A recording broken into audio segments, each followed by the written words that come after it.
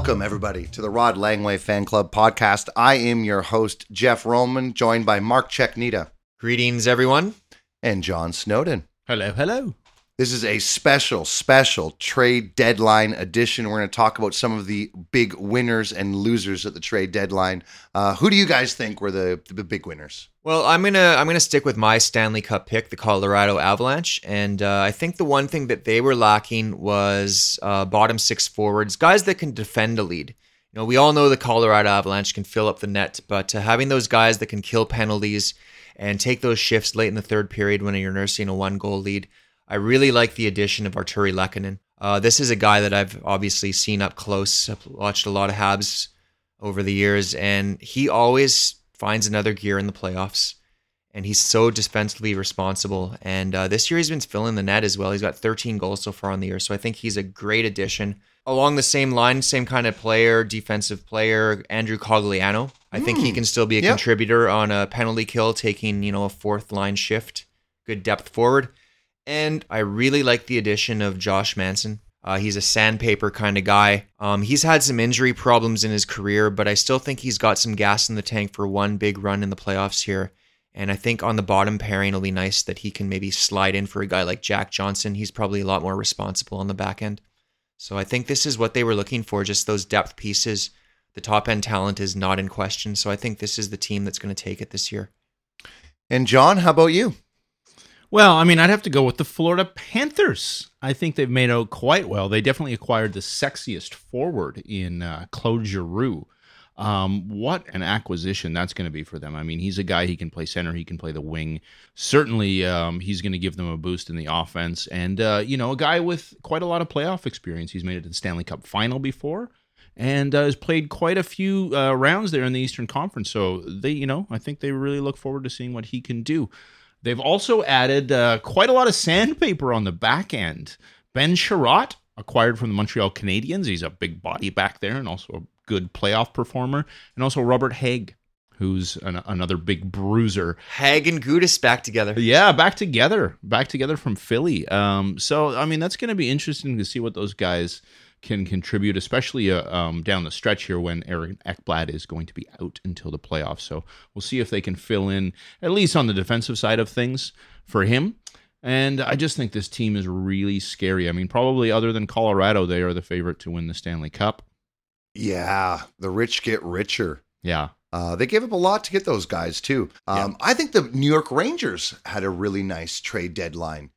This is a team that in the offseason, they really wanted to get play heavier, and they brought in Barclay Goodrow and Ryan Reeves and Sammy Blais. Now, Sammy Blais ended up getting hurt, so they bring in Tyler Mott, and they also brought in... Well, Andrew Kopp was, I think, the biggest deadline acquisition for them. Absolutely.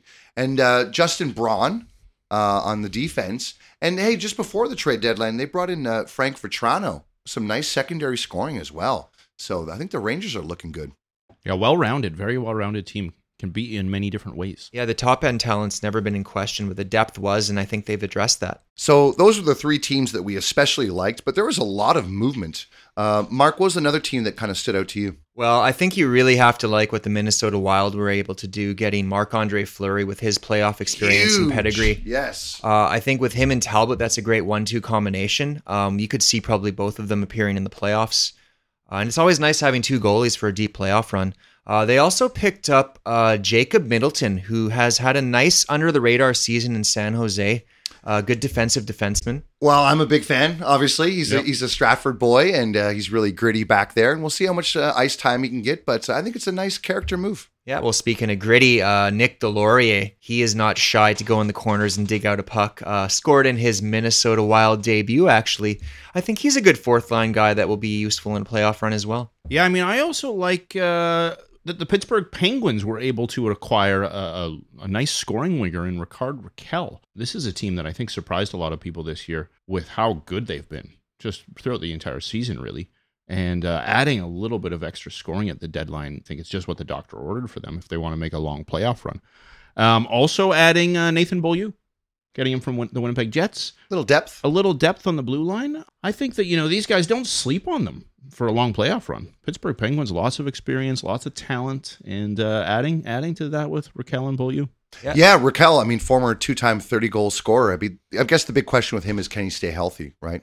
Sure. It's a question for a lot of Penguins players, Evgeny Malkin, Chris Letang, and I think the other question mark, of course, is me, Jari, in that they didn't do anything to shore up the goaltending, so hopefully Jari can regain his early season form. Yeah, for sure. Not a lot of movement on the goaltending market in this trade No, deadline. not a lot was out there. What do you think? You got your eyes on anybody Well, there, Jeff? how about the Tampa Bay Lightning? Now, we all know that in the offseason they lost their third line, and it looks as though they tried to make up for it this trade deadline. They brought in Brendan Hagel. Yeah, no, Brandon Hagel is having a great season in Chicago. 21 goals at the time he was traded, but man, did they pay a steep price. They did. They gave up a lot. I heard Taves was not too happy about They it. gave up 2 first-round picks, Tampa Bay did, so Tay should be happy that the franchise is going to be in good shape, but I don't think he cares He about might their not be long-term around. He might prospects. not be around, No. that's right. And they also got Nick Paul from the Ottawa Senators, kind of a gritty guy. A little so sandpaper Yeah. as well. Not as good as the third line they had last playoff run, but those guys are going to be good contributors, I think. Yeah, and they always seem to get the most out of their players They as do. well. So you never know. You never know what they can throw together. Mark, what did you think of the Boston Bruins and their deadline moves? Yeah, well, they paid a very steep price to bring in Hampus Lindholm, but that guy, if he's healthy, he is a top pairing defenseman, without a doubt. And that's kind of been the hole that they've had in their team for a while now. And they've already re-signed him long term as well. They re-signed him, or they signed him for an 8-year deal. Yeah, so they got the man they were after. They paid a price, but this is a team with a lot of veteran forwards that I think, much like Pittsburgh, they hope they have another good run in them. And Lindholm's going to be a big piece of any run they do make. Yeah, it's going to be really tough to get out of the Atlantic, so they're going to need all the help they can get. John, you wanted to mention the Calgary Flames, yeah? Yeah, I mean, this is the team that's is probably looking strongest in the Pacific, surprisingly. But they go and they add some pieces up front. Tyler Toffoli, Great pickup for them. right? And another winger in Calle Yarncroke. No slouch himself. Serviceable player. Yeah, and then they add some depth with Ryan Carpenter. So a nice fourth liner that can maybe serve them in the playoffs as well. Fits in well with Sutter, I think. Yeah, absolutely. With a name like Carpenter, you got to say sandpaper somehow, right? Yeah, right. The Carolina Hurricanes have made some moves as well. Yeah, well, they were pretty quiet, but I think that getting Max Domi at a pretty reasonable price could turn out well for them. He's a guy that likes to get physically engaged. I think he's going to do well in a playoff atmosphere.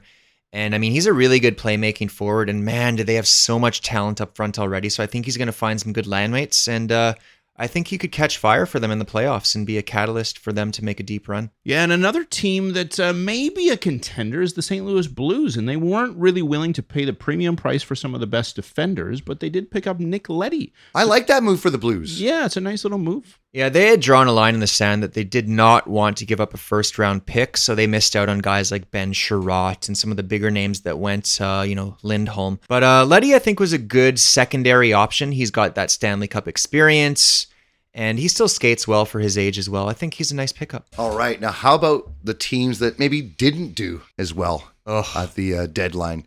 I got a lot of friends back in Edmonton who are just really disappointed once again. I can't believe they didn't get a goalie. When Minnesota acquired Fleury, I thought, okay, here you go, Edmonton. You get another crack at Kakkonen. You can probably have him cheaply. And he goes to San Jose instead. The Oilers made 2 moves. They did bring in Brett Kulak from the Montreal Canadiens, who was a pretty decent, bottom pairing guy. But they paid a big price. They gave up a second-round pick for this guy. A lot of people thought he'd be maybe traded for a 4th rounder at most. So overpayment, and doesn't really make sense in the scope of that they didn't do anything else of note. Well, I mean, they got Derek Brassard. Yeah. Yeah, also A not slightly better Kyle Turris, maybe? nothing to write home about. I was very disappointed with Edmonton, but I guess they sort of made their big move not that long ago, right? When they got Evander Kane. Yes. Yeah, that was their big move for sure. That's not the area of concern for them. We know they can score goals, but can they keep the puck out of their net? Well, another team that people are talking about that maybe didn't have the best trade deadline, the Toronto Maple Leafs. Let me hear your opinions first. Well, I don't think it's that bad. I mean, they've been up against the cap, right? So they didn't have a lot of room to move. They re-signed Riley this year, which was a big move for them.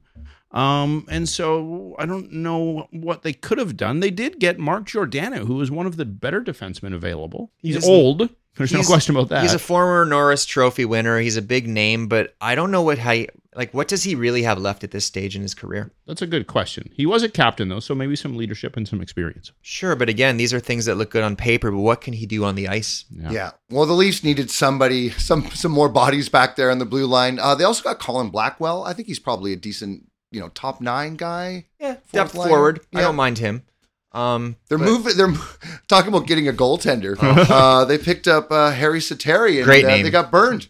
The Arizona Coyotes decided to just swoop in and steal this goaltender. The Leafs are going to have to awkwardly welcome back Peter Mrazek, who cleared waivers, and hope that either he or Jack Campbell gets their game together before the playoffs get rolling here. Yeah, I really thought that Toronto would make a few more moves, but like you said, John, they didn't really have a whole lot of wiggle room.